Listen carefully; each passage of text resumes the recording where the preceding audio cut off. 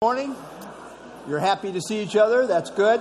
Good fellowship. If you have your Bibles, I invite you to turn to Matthew chapter 21. We want to look at the first 11 verses, Christ's triumphal entry, which is a very key turning point in the ministry of Jesus Christ. So let's have a word of prayer together. Lord, we thank you for your word, the living word of God, which is quick and powerful, sharper than any two-edged sword, able to do that deepest work in our hearts. So, Lord, have your way in our hearts as we once again open the Bible and study the Word of God together. We commit our time to you. Pray in Christ's name. Amen.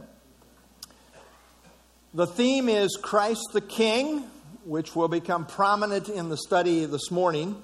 We have worked our way down to chapters 21 through 23, the formal rejection of the King.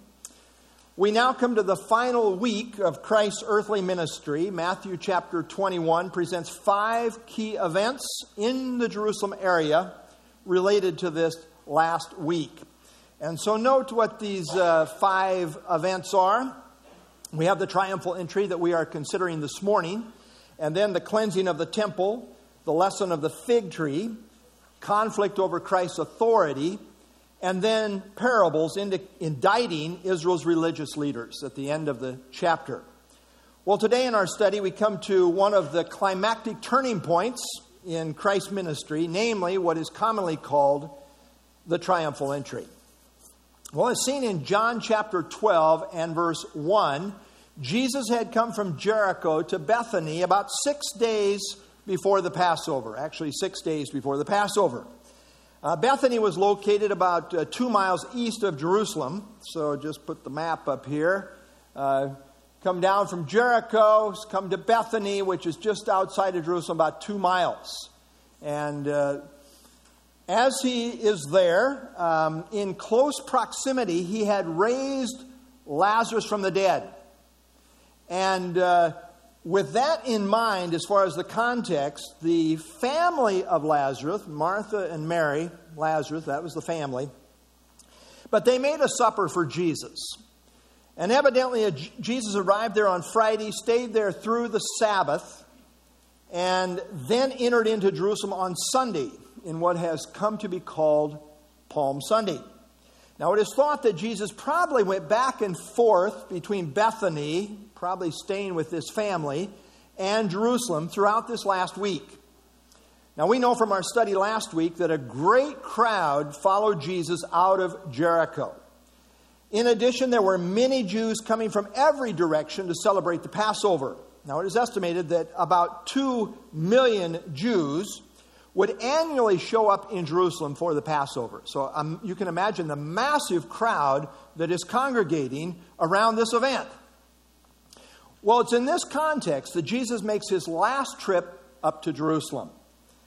And this visit was very different in that Christ's entrance on this occasion was specifically planned and promoted so that prophecy might be fulfilled. Prior to this, Christ had cautioned people not to make him known as the Messiah, but now it is purposely put on full display. In Bethany, there was fervor over the raising of Lazarus from the dead, as I say, which happened shortly before this, and it had reached a point where the Sanhedrin, that is, the Jewish Supreme Court, had decided they needed to get rid of Jesus once and for all, because they were concerned that all this messianic fervor is going to bring the Romans down upon them to where they as a nation might even be destroyed because of it. So with messianic enthusiasm over Jesus developing to a high fever pitch, this caused the religious leaders in Israel to plot Christ's death. And in their minds, he had to go. Now, it's kind of amusing to see how callous they had become, discounting even obvious evidence, such as Jesus raising Lazarus from the dead. I mean, that doesn't happen every day. I mean, what do you do with this guy who's been raised from the dead? In fact, the evidence was so obvious, they wanted to kill Lazarus too. You know, if you've got evidence that kind of is in the way of where you want to be, I guess you just try to kill the evidence. You see, they were not interested in objective truth. Well, the significance of the triumphal entry, so called, is seen in the fact that it is recorded in all four Gospels. And so let's pick it up, Matthew chapter 21 and verse 1. Now when they drew near Jerusalem and came to Bethphage at the Mount of Olives, then Jesus sent 2 disciples, saying to them, "Go into the village opposite you, and immediately you will find a donkey tied and a colt with her. Loose them and bring them to me." Now it is thought that this little town of Bethphage was about halfway between Bethany and Jerusalem, about 1 mile outside of Jerusalem, on the eastern side of the Mount of Olives. Now the Mount of Olives is an important place in the Bible, both historically and prophetically, eschatologically. It was from there that the glory of the Lord departed as it left the temple, as seen in Ezekiel. It was from there that Jesus ascended to heaven after his resurrection, as seen in Acts chapter 1. And it is to the Mount of Olives that Jesus will one day return and set his feet down, as seen in Zechariah chapter 14. So note where we're talking about here. Bethany came there 6 days before the Passover. This is where Lazarus was raised. But then Bethphage, just on the slope of the Mount of Olives, right outside the temple, right outside Jerusalem. And so this is where we find them at this point. From Bethphage, which literally means house of figs, Jesus sent 2 of his disciples to a nearby village to get a donkey, tied up with her colt, and then bring them to him. Now we see here in verse 2 the omniscience, the supernatural knowledge of Christ on display. You see, he told them exactly what they would find in this village, namely a donkey tied up with her colt. Now the donkey was an animal symbolic of humility and peace. For example, when Solomon was introduced to Israel as their next king, he really came as a king of peace. Now, David had been a man of war, but Solomon is introduced to the nation as a king of peace, and he is brought to them riding in on a donkey. Only Matthew mentions the colt's mother, perhaps to emphasize that it was a young colt which Jesus was to ride, as both Mark and Luke point out that this colt had never been ridden. Verse 3 continues, "And if anyone says anything to you," okay, you're going to get the donkey and the colt, and they say, hey, you can't take that donkey. If somebody says something to you, then you shall say, "The Lord has need of them," and immediately he will send them. Now this may indicate an element of prearrangement. Perhaps Jesus had earlier said to this owner, "At some point, I'd like to use your donkey." And the owner said, "Okay, fine. When that day comes, go ahead." But we don't know that. On the other hand, perhaps this person was a believer in the Lord, and just the message that the Lord had need of the donkey was sufficient. Whatever the background specifics, again, we see the Lord knew exactly what was going to happen. And note, Jesus here refers to himself here as Lord, in reference to him orchestrating these events. He was the master in charge. Lord means master, one who has controlling authority and power. Stanley Toussaint says, what is significant is the fact that this action was so contrary to his preceding ministry. After his rejection was evident, the king had carefully withdrawn from the cities and avoided the religious leaders. But now he intentionally and openly parades into Jerusalem in the midst of the hierarchy. Verse 4, "All this was done that it might be fulfilled which was spoken by the prophet, saying." So verse 4 is an interpretive comment emphasizing that all this that was happening was in fulfillment of prophecy. Verse 5, here's the prophecy. "Tell the daughter of Zion, behold, your king is coming to you, lowly, sitting on a donkey, a colt, the foal of a donkey." Now this verse is a combination quote from Isaiah 62:11 and from Zechariah 9:9. Under inspiration, it is quoted exactly the way it is for a specific reason. Rather than use the first clause from Zechariah 9:9, and the bulk of the quote here is from Zechariah 9:9, but not that first clause. Instead of using the first clause from Zechariah 9:9, Jesus brought in Isaiah 62:11 in the opening clause. You see, the Zechariah 9:9 reference begins with, "Rejoice greatly, O daughter of Zion." But in truth, Jerusalem largely failed to recognize Jesus as her king at this point, but rather needed to have him introduced to her as her king, which is exactly the language adapted here from Isaiah 62:11. Instead of being an occasion of rejoicing, Jesus wept over the city as he approached, as seen in Luke 19:41. So instead of a call to rejoice, Jesus instead quoted from Isaiah 62:11, which fit the context perfectly, as an evangelistic call to recognize Jesus for who he was as their king. So note here in Isaiah 62:11, "Indeed, the Lord has proclaimed to the end of the world, say to the daughter of Zion." And this corresponds to "tell the daughter of Zion." So we believe he picked up that emphasis that he wants to make here and brings that in. The word Zion literally means fortification. I have a grandson named Zion. I like that. It's a strong name. Literally means strong fortification. The first mention of Zion in the Bible is found in 2 Samuel 5:7, when David captured the ancient Jebusite fortress, which was thereafter called the City of David. Zion is essentially synonymous with Jerusalem and is called the City of David, as well as the City of God. Zion, in effect, is Old Jerusalem in the historical sense of the word. It refers to the southeastern hill of Jerusalem. And again, this is where David built his royal palace, and later where Solomon built the temple. It's that part of Jerusalem where David's palace was and where the temple was built. So Zion really signifies the epicenter of God's rule and presence on earth. I mean, the most central place, the most special place to God on planet Earth. So Zion, at core, refers to the Temple Mount, but is also used in reference to the entire city of Jerusalem. So Zion, that is Jerusalem, is to be told that her king is now coming. I mean, he's just outside the city.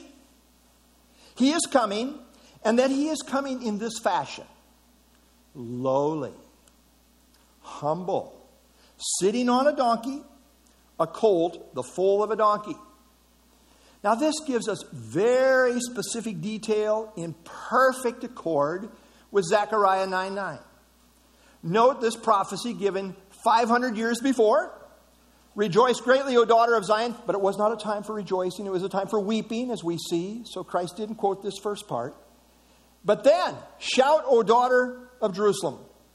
Behold, your king is coming to you. And that's where we pick up the quote here. Behold, your king is coming to you. He is just having salvation, lowly and riding on a donkey. A colt, the foal of a donkey. Now, there could be no doubt that Jesus is being announced as the Messianic King who is being formally presented to Jerusalem. This was a climactic announcement. Now, earlier it had been veiled. Jesus didn't want the word to get out publicly. But it is now being heralded about explicitly. And how is this king coming? Well, he's coming in great humility. Lowly. You expect the Messiah to come in on a donkey? Well, Zechariah did. He prophesied so. He's coming lowly, as indicated in him riding in on a donkey, and very specifically a colt, meaning a young male donkey, which would be a foal, another term meaning a young donkey. So a double emphasis on young and also a young male donkey. Again, 500 years before it happened, Zechariah prophesied that the Messiah king would one day come to Jerusalem, specifically riding in on a young male donkey. This was the day. And it was fulfilled to the letter. You can't make this stuff up. Note the language, behold your king, which is the theme of the book of Matthew. Presents Jesus as their Messiah, as their king. The fact that Jesus was the royal Messiah being presented could not have been more explicit. Now we saw Jesus was born King of the Jews as observed by the wise men in Matthew chapter 2. Psalm 48:2 calls Jerusalem the city of the great king. And in Matthew 5:35, Jesus also called Jerusalem the city of the great king. Jesus is the great king coming to Jerusalem, the city of the great king. This is his special city, destined to be the kingdom capital of the world. Hey, church, how about joining me in Jerusalem? Right after the rapture, right after we, are at the Bema seat, and then we come back with Jesus Christ to the earth to reign with Jesus Christ. Kingdom headquarters is going to be Jerusalem. It's the city of the great king. And so shall we ever be with the Lord, it says. So I fully expect to make a return trip to Jerusalem. I've been there once before. I'm not sure how many times Dee's been there. Dee, how many times have you been to Jerusalem, 10 times. Wow. I'd like to catch up with you, but I'm not sure I'm going to do that. Note, the Jews recognize Zechariah 9:9 as a messianic prophecy. But they also recognize Daniel 7:13 as a messianic prophecy. Now I want you to see this. The Jews recognize both of these texts as messianic prophecies.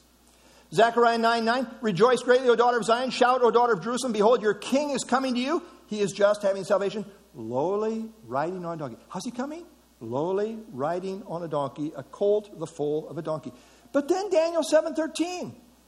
I was watching in the night visions, and behold, one like the Son of Man coming with the clouds of heaven. He came to the Ancient of Days, and they brought him near before him. So here was the conundrum. How could the Messiah come lowly, riding on a donkey, and at the same time come with the clouds of heaven? The Jews wrestled with this. What is the answer? Well, the answer is there are two comings. At his first coming, he came to Jerusalem in humility, riding in on a donkey. But at the second coming, he will come on the clouds of heaven. Rightly divided, the Bible speaks with absolute precision at every point. Verse 6, so the disciples went and did as Jesus commanded them. They brought the donkey, the colt, laid their clothes on them, and set him on them. So the disciples went and did as Jesus instructed. They brought the mother donkey and her foal and put clothes on them as a kind of a makeshift saddle. And then they set Jesus on these garments. And in comparing the Gospels, it is very clear that Jesus rode the young colt and not the mother donkey.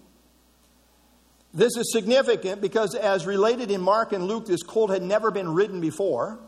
Normally, a young animal, unbroken, will buck and be unruly until trained. I know this very well as an old farm boy. Grew up on the farm. We used to break horses. You just don't walk out there one day and get on them and just ride them. You just don't do that. But this young animal was under the control of the Lord. Indeed, Jesus is master over all, including donkeys. We'll leave it there. In addition, a young, untrained animal like this would be expected to be spooked and out of control in the context of an uproarious crowd.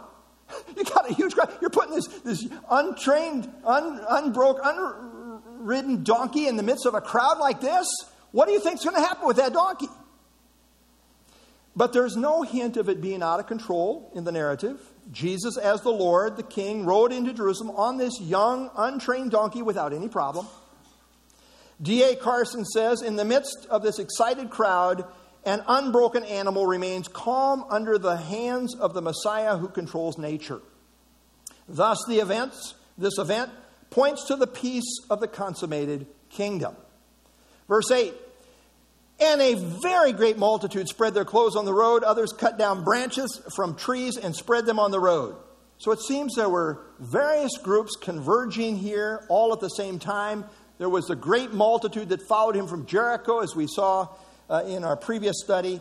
There were probably those who were involved in the crowd who were following because of Lazarus being raised from the dead, which caused all kinds of commotion just outside of Jerusalem. And then there were those in the city of Jerusalem coming out to meet Jesus, wondering what all the commotion was about. So the scene was that of a spontaneous royal procession. Spreading their clothes on the road symbolized the crowd's submission to Jesus as king. Spreading palm branches on the ground was associated with celebrating victory for the Jews, as seen on their Jewish coinage. And there's lots of examples, but here's one example.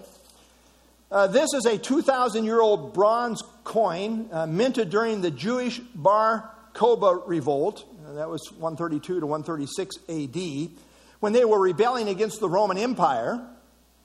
And during that revolt, the Jews began minting coins by pressing their own insignia on top of already circulating Roman currency. And it made a statement that they would ultimately prevail in victory through their messianic hopes. David Jeremiah says, since the days of the Maccabean revolt some 200 years before Jesus' triumphal entry, palm leaves had represented independence to the Jewish people. Whenever they felt the oppression of Rome, the Jewish people waved palms, branches from the trees, as a way of saying, we shall be free someday. So as the people were waving palm branches and laying them down on the road, they were really expressing their hope that Jesus was the Messiah, who was now here to throw off Roman bondage and bring Israel into the kingdom. Now, previously, Jesus had avoided such an open display of his messiahship, but not now. He had privately made known his messiahship to individuals, but now this truth was being climactically put forth publicly before all. Now he was officially presenting himself to Jerusalem as the nation's Messiah King. Verse 9. Then the multitudes who went before and those who cried out, saying, Hosanna to the Son of David. Blessed is he who comes in the name of the Lord. Hosanna in the highest. In this emotionally charged context of messianic fervor, the multitudes began to cry out, Hosanna to the Son of David. Blessed is he who comes in the name of the Lord. Hosanna in the highest. There's a lot being said here, but it's all messianic in nature. They were basically chanting from the messianic psalm of Psalm 118. Psalm 118 was the last of what is called the Hallel Psalms, the Hallelujah Psalms. That is Psalm 113 to Psalm 118. And they would sing this Hallel Psalm at Passover. And in that psalm we read what really they're taking from these verses here. Psalm 118, 25, 26. Save now, I pray. That's translated Hosanna. This is what Hosanna means. Save now, I pray. Save now, I pray. O Lord, I pray. Send now prosperity, wholesomeness, wellness, where all is well. Blessed is he who comes in the name of the Lord. We have blessed you from the house of the Lord. So Hosanna meant save now. Son of David was clearly a messianic title in recognition that as God promised to David in what is called the Davidic covenant, that the Messiah would be a descendant of David who would forever sit on David's throne and rule forever. This most special person that God was to send through the line of David. Thus, this was at once a recognition of Jesus as the Messiah and a petition to him to save them now. Hosanna, save now. Sadly, they did not realize how Jesus was indeed coming to save them by way of the cross. You see, they didn't understand Passover, of which Christ is ultimately the fulfillment. As Paul says in 1 Corinthians 5, Christ, our Passover, is now sacrificed for us. And when Jesus didn't turn out to be the kind of political Messiah that they expected and hoped for, they turned on him. And they called for his crucifixion within a short matter of a few days. In effect, they were here crying out for messianic deliverance from their Roman oppressors. They were thinking about national salvation and not personal salvation from sin. And one can understand historically why they might think this way. You see, back in the Old Testament, during the time of oppression, when the Jews were oppressed by the Syrians under Antiochus Epiphanes, who reigned and ruled from 175 to 164 BC, there was, in that context of oppression under Antiochus Epiphanes, there was a Jew by the name of Judas Maccabeus, nicknamed the Hammer. And he led the Jews in overthrowing the Syrians, resulting in the Jewish temple being restored. And in the context of Antiochus Epiphanes, Daniel 11 prophesied of some who would be holy rebels against this wickedness. Notice what Daniel prophetically said of this coming time. Those who do wickedly against the covenant shall be corrupt with flattery. But the people who know their God shall be strong and carry out great exploits. Doing great exploits for God means taking strong stands for God and accomplishing noble feats for Him. They did heroic things, military things in the name of God. And Judas Maccabeus was one of these heroic leaders. The Jews at that time hailed Judas Maccabeus as a legend and made application of his heroics to Psalm 118, which is called the Conqueror's Psalm. So Judas Maccabeus had brought about a military victory. And it seems that the Jews of Jesus' day were now thinking in the same vein in relation to Jesus. Ed Glasscock says, Judas Maccabeus' deliverance was, however, a military victory. Many who hated the Romans would likewise sing Hosanna to Jesus in anticipation of their being driven out of Jerusalem, even as Maccabeus had driven out the Syrians. So they're expecting the same type of phenomenon. They were saying, blessed is he who comes in the name of the Lord. Clearly a messianic designation as seen in Psalm 118:26. This was a praise declaration and recognition that Jesus was the Messiah who came in the power and authority of God. The Messiah was to be the most blessed person who comes representing God in his program. Truly this was Jesus, but they did not understand God's program and what he was doing. And so they cried out, Hosanna in the highest, as if calling on God to bring about messianic deliverance by way of Jesus right now. This is the time. This is our day. He's going to throw off the Romans. The Messiah has come to deliver us from Rome, is what they were thinking. Henry Morris says, however, just 5 days later, these same multitudes, apparently disappointed by his meek submission to arrest and torture by the Jewish and Roman rulers, were calling for his crucifixion, preferring to release Barabbas, who had led a rebellion against the Romans. There's a lesson here on how people can be so fickle, claiming to believe in Jesus, but in reality wanting him on their own terms. But that's not how it works with Jesus. We must come to him on his terms. We must accept that he is the Lord. We're not the Lord in charge of the Lord. The Lord is the Lord over us. John MacArthur says, many people today are open to a Jesus who they think will give them wealth, health, success, happiness, and other worldly things they want. Like the multitude at the triumphal entry, they will loudly acclaim Jesus as long as they believe he will satisfy their selfish desires. But like the same multitude, a few days later, they will reject and denounce him when he does not deliver as expected. When his word confronts their sin and their need of a Savior, they curse him and turn away. And the way Mark phrases it, it is clear that they were hoping that Jesus was the Messiah who would usher in the kingdom there and now. Notice what Mark 11:10 says. They were saying, blessed is the kingdom of our father David that comes in the name of the Lord. Hosanna in the highest. So they are thinking in terms of the kingdom being set up. Now the Pharisees clearly understood the crowd was now openly recognizing Jesus as the Messiah. And they were very offended by this. Notice in the cross-reference in Luke chapter 19, some of the Pharisees called out to him from the crowd, "Teacher, rebuke your disciples. Call them off. They're calling you the Messiah. You shouldn't accept that." But he answered and said to them, "I tell you that if these should keep silent, the stones would immediately cry out." This was not a time to keep quiet. This was the God-ordained time for Jesus to be formally presented and recognized for who he is as the true Messiah, and nothing could stop it. That's what Jesus is saying. One commentary says, if he had previously considered the declaration of his dignity as dangerous, he now counts silence as inconceivable. Verse 10, and when he had come into Jerusalem, all the city was moved, saying, "Who is this?"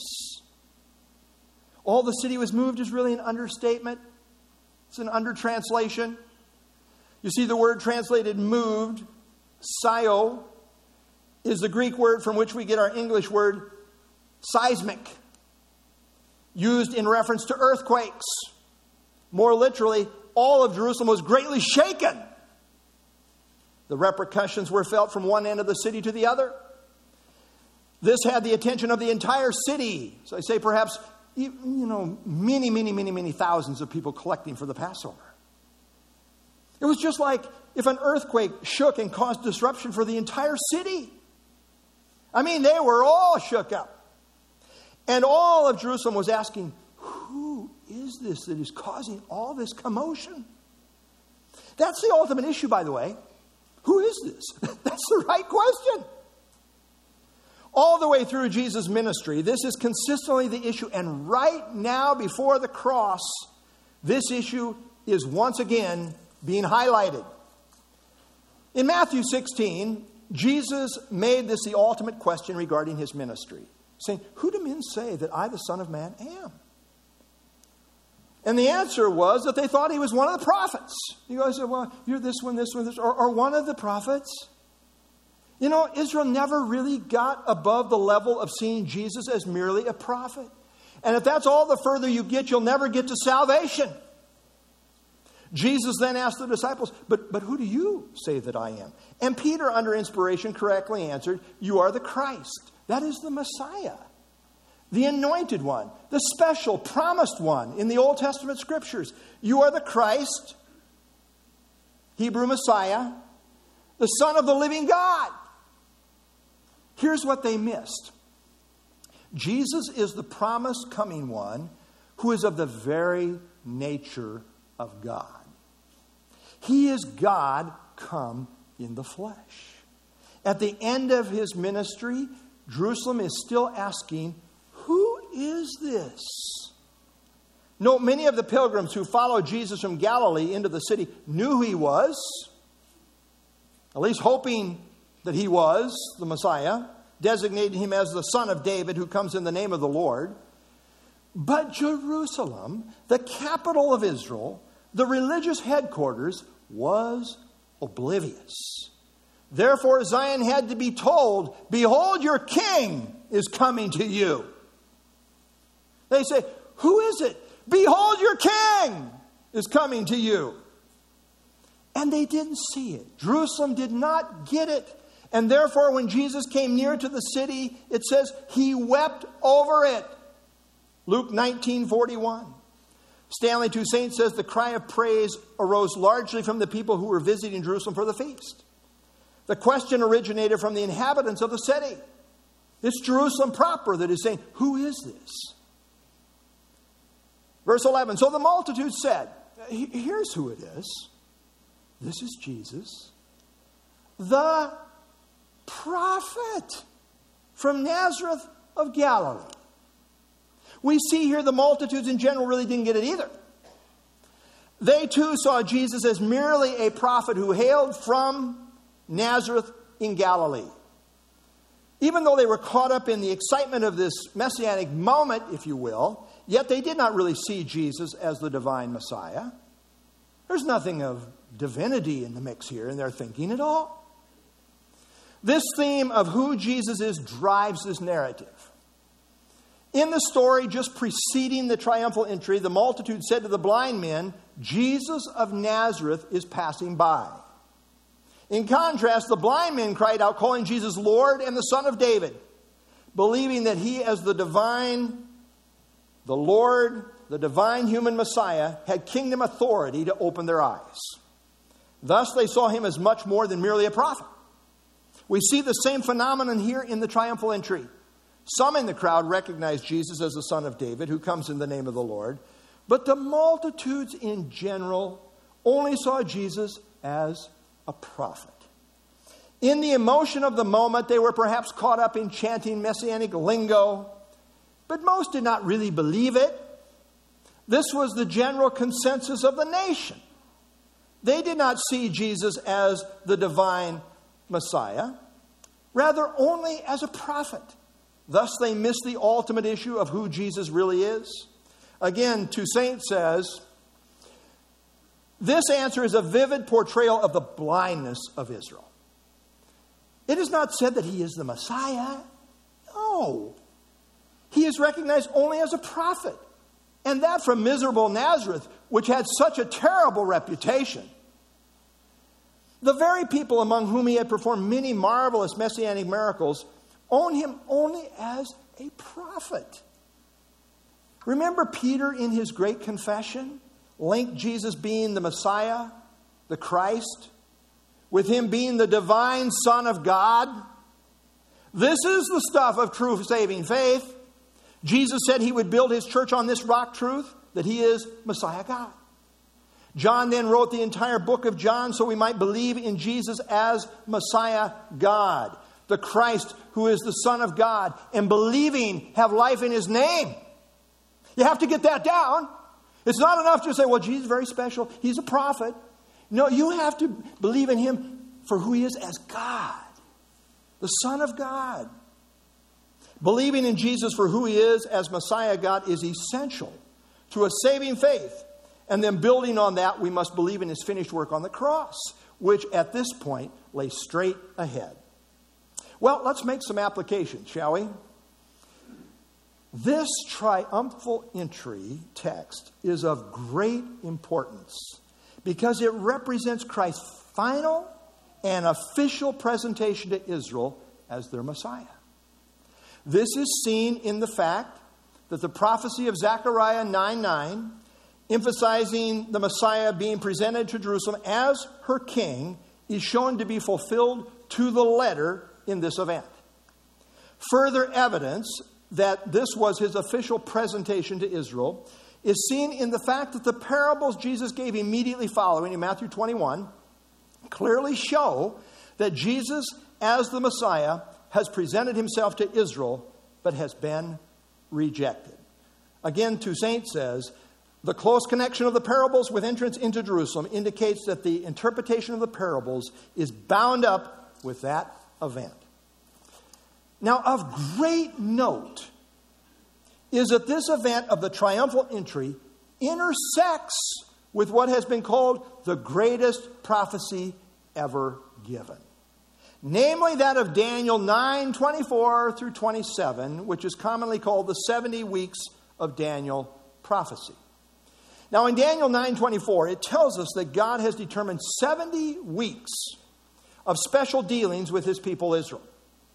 Now a week is a 7-year period of time. 70 times 7 is, get your calculators out, 490. So God has determined 490 years of special dealings with Israel. And a Jewish year was comprised of 360 days. So, the divine time clock for the 490 years began ticking when the Persian king Artaxerxes issued a decree allowing the Jews to return under Nehemiah's leadership to rebuild the city of Jerusalem. So notice what Daniel says. Here's the prophecy. Daniel 9:25. Know therefore and understand. Know this. Understand. Get this. That from the going forth of the command, Artaxerxes' command to rebuild, that they could go back and rebuild Jerusalem, Nehemiah chapter 2. From the going forth of the command to restore and build Jerusalem until Messiah the Prince. There should be 7 weeks and 62 weeks. 7 plus 62 is 69. 69 weeks, or 483 years, or 173,880 days. The street shall be built again, and the wall even in troublesome times. So note under there, from the command to rebuild Jerusalem until Messiah the Prince would be 483 years, or 173,880 days. That's what Daniel specifically says. Now, Mark Hitchcock, who is, I love Mark in terms of his prophecy emphasis. Mark Hitchcock says the exact period of time, which is 173,880 days, is the precise number of days that elapsed from March 5, 444 BC until March 30th, AD 33. The day Jesus rode into Jerusalem for his triumphal entry. The precision with which this prophecy was fulfilled is staggering. That is why I call it the greatest prophecy ever given. There would be exactly 69 weeks / 483 years / 173,880 days from the command to rebuild Jerusalem until the presentation of the Messiah, and this was realized in Christ's triumphal entry. Then, as Daniel goes on to say, there would be a gap period in which there would be a pause prior to the fulfillment of the last week, the last 7-year period of time. And we are right now living in the gap period, which will come to a close with Antichrist signing a 7-year covenant with Israel, as seen in Daniel 9:27. So here's what we have as an overview, very quick overview of the 70 weeks of Daniel. In verse 24, we have an overview of the 70 weeks. And then in verse 25, we have the first 69 weeks, which come to a conclusion with the presentation until Messiah the Prince. And then the gap period in verse 26. That's where we live right now. Messiah has been presented, and now we live in the gap period. But then that final week will be the 70th week, and will begin when Antichrist signs a firm covenant with Israel. The point I am making this morning is that the 69-week period of time prophesied in Daniel 9:25 was fulfilled with exact precision to the very day of the triumphal entry of Jesus Christ as he rode into Jerusalem on the back of a young male donkey. The until Messiah the Prince of Daniel 9:25 was fulfilled in the official presentation of Jesus to Israel as her Messiah in the triumphal entry. Indeed, this intersects with and is partial fulfillment of one of the greatest of all prophecies ever given. Now, in the cross-reference of Luke 19, Jesus zeroed in on this very day. Notice what he says. Luke 19:42. If you had known, they didn't, but if you had known, even you, especially in this your day, the things that make for your peace, but now they are hidden from your eyes. And then verse 44, and level you and your children within you to the ground. This is what's going to happen. And they will not leave in you one stone upon another. Why? Why? Because you did not know the time of your visitation. Again, Hitchcock says, Jesus emphasized this day and the time to the Jewish people because he stood before them as the embodiment of this astonishing prophecy. The time of visitation had come on the exact day prophesied, but the Jewish people missed it because of their unbelief. And I like the statement from MacArthur. He says, the people knew, but they would not believe, and because they would not believe, they ceased to know. Even though the multitudes on this occasion of the triumphal entry cried out, Hosanna to the Son of David, and blessed is he who comes in the name of the Lord, they did so superficially. And this should serve as a reminder to us that there is such a thing as a superficial acclaim that is fickle and not genuine. This in general defined the crowd of that day. It defined Israel in general. You see, they said the right words, kind of like many will say, Lord, Lord, on Judgment Day, but never really meant it in their hearts. They said, blessed is he who comes in the name of the Lord, but they did so in a superficial way. But Jesus awaits the time when they will say it with sincerity in genuine saving faith. In fact, this is what Jesus left them with. See, your house is left to you desolate. For I say to you that you will see me no more till you say, blessed is he who comes in the name of the Lord. You see, Israel said it superficially at Christ's first coming. But at the second coming, they will say it with sincerity. And then they will see him again. They cried out at his first coming, Hosanna, save now. Not realizing that Jesus came to save them from their sins by way of the cross. At his second coming, in repentance, they will cry out, Hosanna, save now. And when they do so in sincere faith, Jesus will come to their rescue and will save Israel from destruction at the hands of the world. Well, let me ask you this morning. Here's the ultimate application of the text that we're studying this morning. Who is Jesus to you? Who is he? That's the ultimate issue. It's the ultimate issue throughout the New Testament, which I think a lot of people don't get for one reason or another. You know, we call John the gospel of belief. John wrote 90 times, he uses the word believe. He wrote so we might believe. What do we have to believe? Well, doubting Thomas is the premier example. After the resurrection, he saw Jesus, and when he saw Jesus, he said, my Lord and my God. And Jesus said, you have seen and believed. Blessed are they that have not seen and yet believe. And then he goes on to give the purpose statement, saying, these are written that you might believe that Jesus is the Christ, the Messiah, the special promised one who is to come, the Son of God. And believing you may have life in his name. That's the issue of the Gospel of John, the Gospel of belief. It's all about who Jesus is as the Christ, the Son of the living God. That's how you have to believe in him. And you have to believe personally, like Thomas, my Lord and my God. The Bible says in Romans 10, it's with the heart one believes unto righteousness. Very important. You know, all my life I said I was a believer. I was raised in church. My mother made me watch Billy Graham, convicting as it was. I was taken to VBS. I memorized verses. I had to memorize verses to get my allowance. What's a guy to do? You had to memorize the verses. But I would have said I believed. In fact, when I was on a harvest crew just out of high school, this guy was trying to witness to me. I said, well, I'm a believer. I'm a believer. But when I really got saved, I was reading through Romans, and it says, it's with the heart one believes.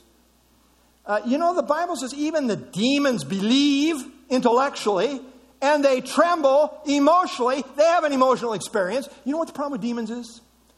They have no allegiance. They have no heart allegiance to Jesus Christ. It's with the heart that one believes. Jeremiah 29:13, and you will seek me and find me when you search for me with all your heart. Believe with all your heart. Who is Jesus to you? Is he your God master? Is he your Lord? Is he your Savior? That's the ultimate issue for time and eternity. Well, Jesus coming on a donkey represented humility and coming in peace. Coming on a white horse represents coming as a military conqueror. In perfect fulfillment of the prophecy of Zechariah 9:9, Jesus came the first time in humility, presenting himself as the Messianic King, lowly riding into Jerusalem on the foal of a donkey.